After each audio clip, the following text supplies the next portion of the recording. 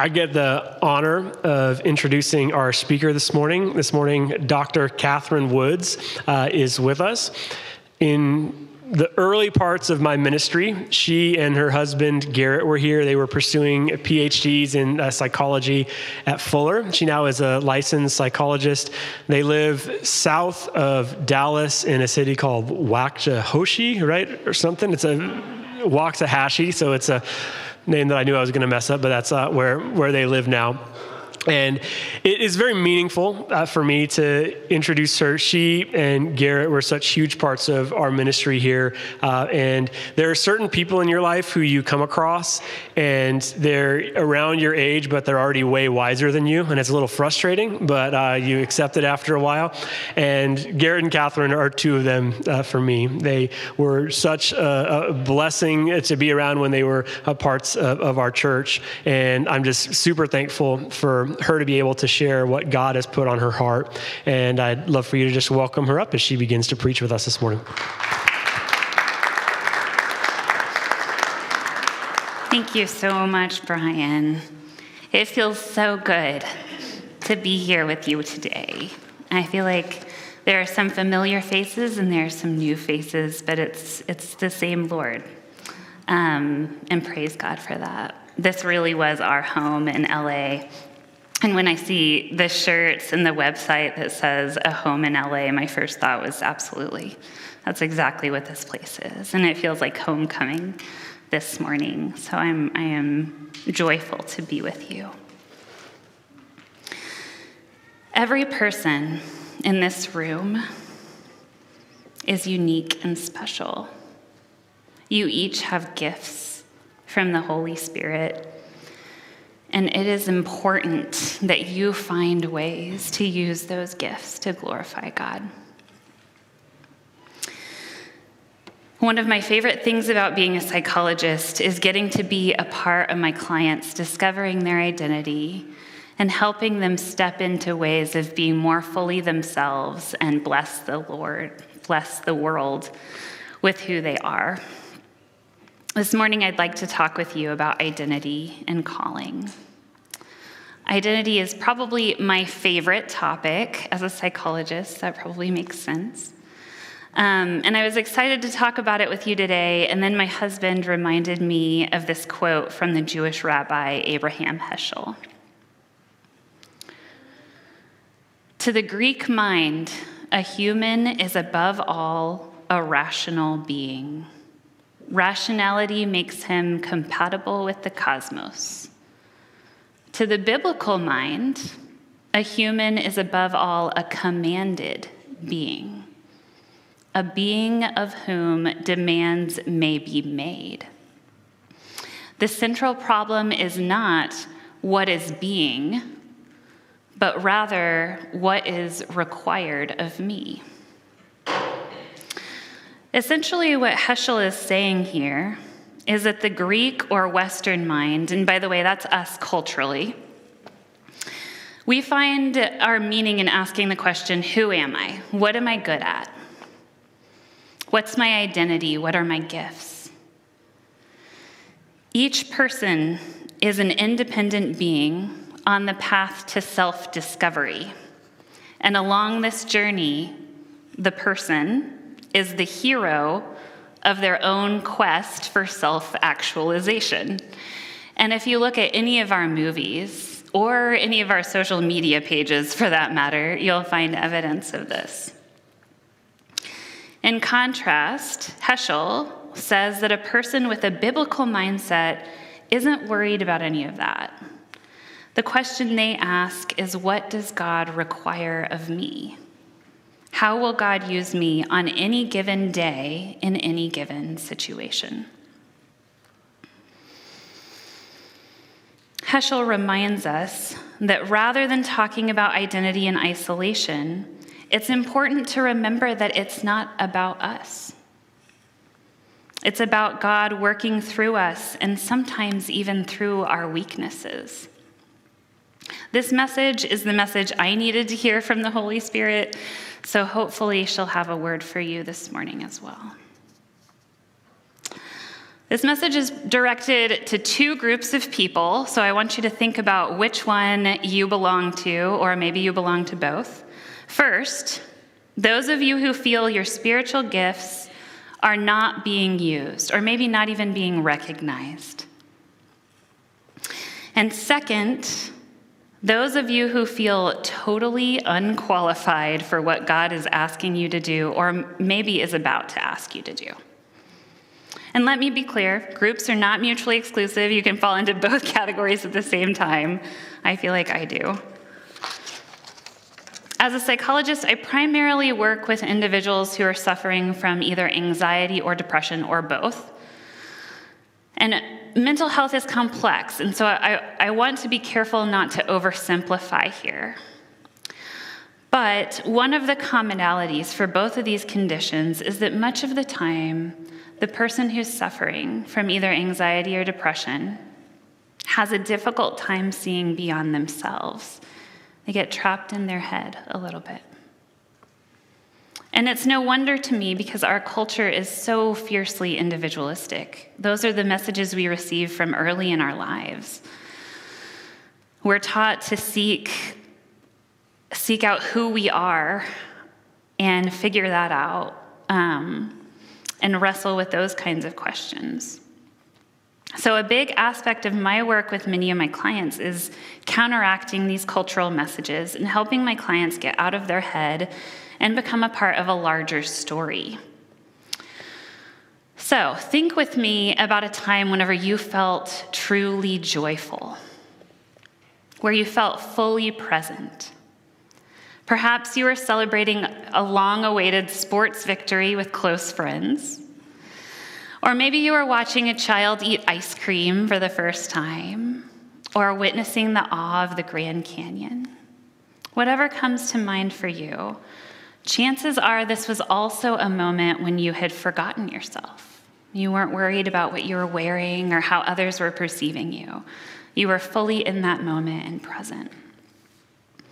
Hold on to that as we look at John 13, 3-5 together. Jesus knew that the Father had put all things under his power and that he had come from God and was returning to God. So he got up from the meal, took off his outer clothing, and wrapped a towel around his waist. After that, he poured water into a basin and began to wash his disciples' feet, drying them with the towel that was wrapped around him. If you grew up in Bible class and are familiar with the felt board images of Jesus and his disciples, then you know that Jesus and his disciples wore sandals and the roads were not paved. So I feel like we can deduce that washing feet was probably really gross. And it was a job that was reserved for the lowest class individuals. And I love the way this passage is written. It basically says, Jesus knows that he's God, so he washes everyone's feet. It doesn't say and. It doesn't say but. But would have made sense, right? Jesus knows he's God, but he washes everyone's feet. It says, so he washes everyone's feet. Jumping back in at verse 12. When he had finished washing their feet, he put on his clothes and returned to his place. Do you understand what I've done for you? He asked them. You call me teacher and Lord, and rightly so, for that's what I am.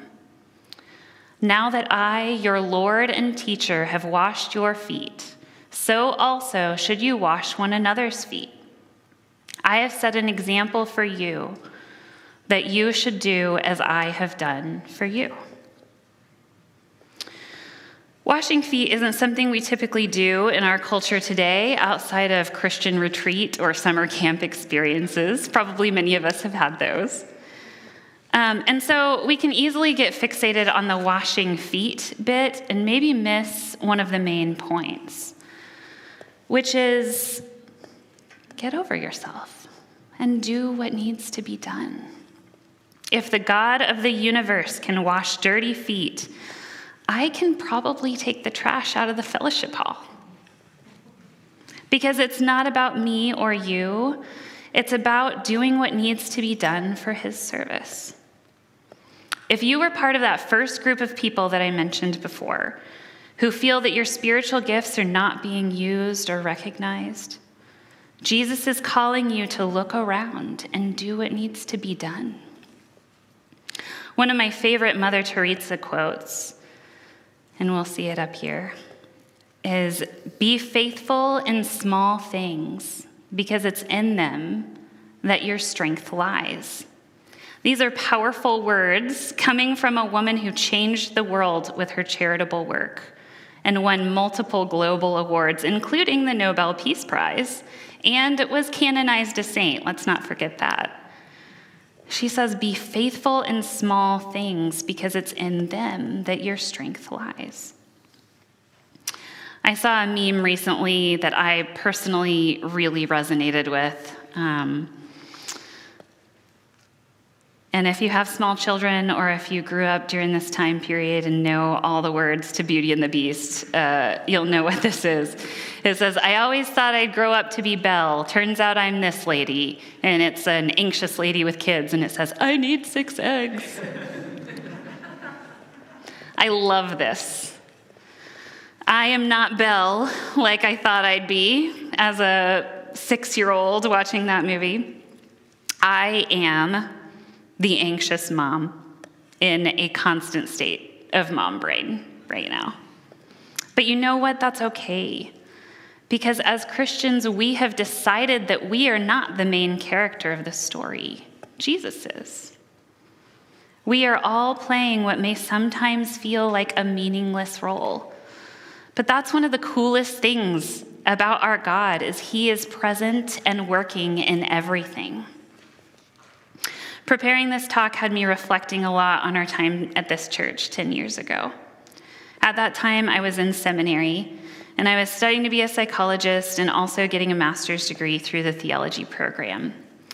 And if you'd asked me what my spiritual gifts were, I probably would have said, I think I'm a pretty good public speaker, whatever. And I feel like I had a lot of deep philosophical and theological thoughts at that time in my life, and sometimes they just poured through me. And this is kind of weird, but I actually would sometimes jot down an outline to a sermon just for fun, or like I'd write a communion table talk, hashtag theology nerd, or however you want to identify that. But during this time, I wasn't asked to lead a prayer. I wasn't asked to give a communion thought or a sermon on Sunday mornings, things that would have made sense with how I identified my spiritual gifts. And if you'd asked me what my weaknesses were, I would have told you, and can probably anybody who knew me at the time can say, anything domestic. Our apartment was always dirty. I was not a good cook. Feel free to ask Garrett about the crockpot orange chicken debacle of 2010. We regularly had piles of dirty laundry, but God's ways are not our ways. And my husband and I were asked to host a small group in our tiny, dirty, cluttered student apartment.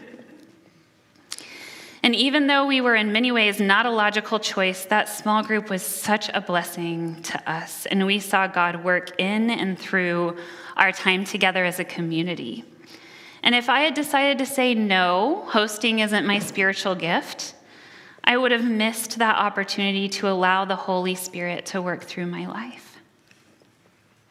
One of the characteristics of God that's revealed to us over and over and over in Scripture is that his perspective is totally different from ours. He sees strength where we see weakness. What is ugly to us is beautiful to him. He loves the unlovable, and he uses the broken. And while we don't have enough time to touch on every story that shows us this upside-down perspective, I do want to look at one more. The story of Gideon is in the book of Judges, And during this time, Israel was ruled by judges who were appointed by God to lead the nation of Israel. And throughout this time, the Israelites would turn away from God, worship false gods or idols. And then God would raise up a judge after experiencing a time of oppression. And the judge would pull them back to worshiping God, and they'd be freed from oppression and experience a time of peace. So in Judges 6, we come on the scene in Israel where the Jews are being oppressed by the Midianites, who are regularly invading their land and stealing or destroying their crops and livestock. So there's a shortage of food.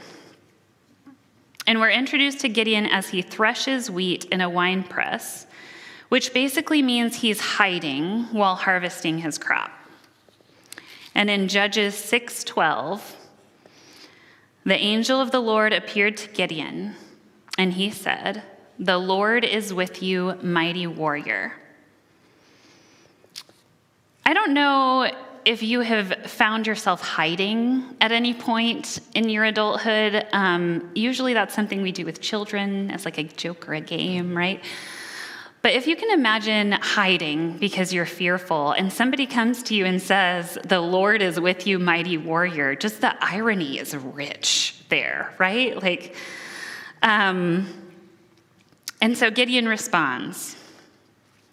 "But sir," Gideon replied, "if the Lord is with us, why has all this happened to us?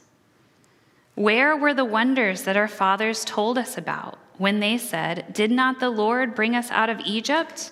But now the Lord has abandoned us and put us in the hand of the Midian." The Lord turned to him and said, "Go in the strength you have and save Israel out of Midian's hand. Am I not sending you?" "But Lord," Gideon asked, "how can I save Israel? My clan is the weakest in Manasseh, and I am the least in my family." The story goes on, and if you're unfamiliar with Gideon, let me encourage you to spend some time with this story. It is hilarious and fascinating, but ultimately Gideon allows himself to be used in this very unexpected and probably super uncomfortable way to free the Israelites from their oppressors and experience a time of peace and prosperity. I relate with Gideon's initial confusion. When Brian asked me to preach, my internal response was much like Gideon. Me? But I'm a mom of 3 little boys. I have not gotten a full night's sleep in at least 5 months, last night included. I feel totally empty, and I don't think I've had a deep theological thought in about 5 years. It's been 10 years since seminary. My oldest is 5 now. I have not had a deep theological thought since he was born. And if you don't believe me, here is a recent Google search. This is my Google search history from before Brian asked me to preach. And if you can't see it, it says, "How to thaw frozen breast milk." And then there's a lot of gluten-free dessert recipe searches. Average temperature of Anaheim on October 4th. We're going to Disneyland tomorrow, by the way. Indigo color. My son has decided indigo is his favorite color. I felt like I should probably know what that was. Best video games for 4-year-olds. Family of 5 photo poses. Anatomy of the Eye, and Jack Ryan season 3. It's coming, guys. It's coming. God is hilarious, isn't he? When I was a messy seminary student living in a tiny apartment, the Holy Spirit chose to host people in my home. Now that I'm an established homeowner with a severe case of mom brain, against all worldly wisdom, the Holy Spirit has chosen me to offer you a bit of wisdom. God has a habit of calling people despite themselves, not because of themselves. I'm going to say that again. God has a habit of calling people despite themselves, not because of themselves. His ways are not our ways. The Holy Spirit often opens up opportunities like this to remind us it is not about you or your abilities. God is the main character in your story, and he invites you to partner with him for his glory, not yours. So, if you belonged to that second group of people I mentioned at the beginning, if you feel totally unqualified for what God is currently asking you to do, or maybe about to ask you to do, join the club. The Bible is packed full of people just like you. God uses people like you all the time because your weakness is an asset in the kingdom of God. It allows him to work through you, and it allows there to be no confusion about who's doing the work. If I had been asked to give a sermon while I was in seminary, it would have been much easier to attribute any wisdom offered to my own understanding or gift, rather than God's. But today, as evident by my Google search history, it's much easier for me to see God at work because it is honestly a small miracle anytime I form a coherent sentence. So, if you don't feel equipped to speak in public, and you're the only one that notices that the guy who was set to give the opening prayer has run out of the auditorium with apparent food poisoning, guess what? God has called you to public speaking. And at work, if you are an introvert with a strict get in, get out, collect your paycheck mentality, which, there's a time and a place for that, by the way, and you notice that someone seems lonely or isolated, God is calling you to be a friend. And if you have a tiny, dirty apartment, God may just call you to hospitality. Because your identity is in Christ. And your calling is to follow where he leads. Even in Paul's letters where he talks about different gifts of the Spirit, it's clear that the Holy Spirit determines who gets what gifts and when. In 1 Corinthians 12, 5-6, it says, "There are different kinds of service, but the same Lord. There are different kinds of working, but in all of them and in everyone, it is the same God at work."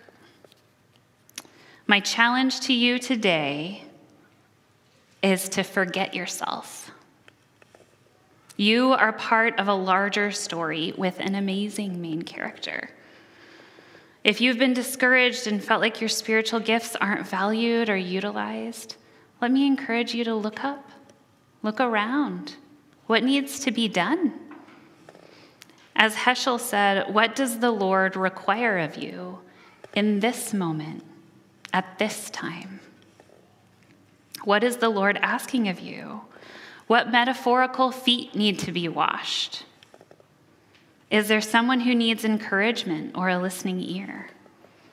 Your role is to notice what needs to be done and do it. And to those of you who feel that the Holy Spirit may be asking you to contribute in what feels like an uncomfortable way, be open to God's glory being revealed through your weakness. It's not about you. And when you're able to see beyond yourself, you will find freedom, peace, and joy. Because we were always meant to play the supporting role, not be the main character. I'd like to end our time together by praying Paul's prayer for the Ephesians over this church family today. I pray that out of his glorious riches, he may strengthen you with power through his Spirit in your inner being, so that Christ may dwell in your hearts through faith. And I pray that you, being rooted and established in love, may have power together with all the Lord's holy people to grasp how wide and long and high and deep is the love of Christ, and to know that this love which surpasses knowledge, that you may be filled to the measure of all the fullness of God.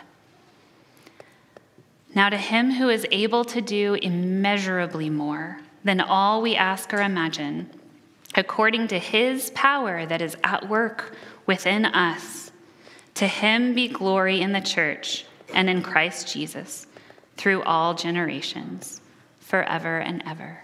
Amen.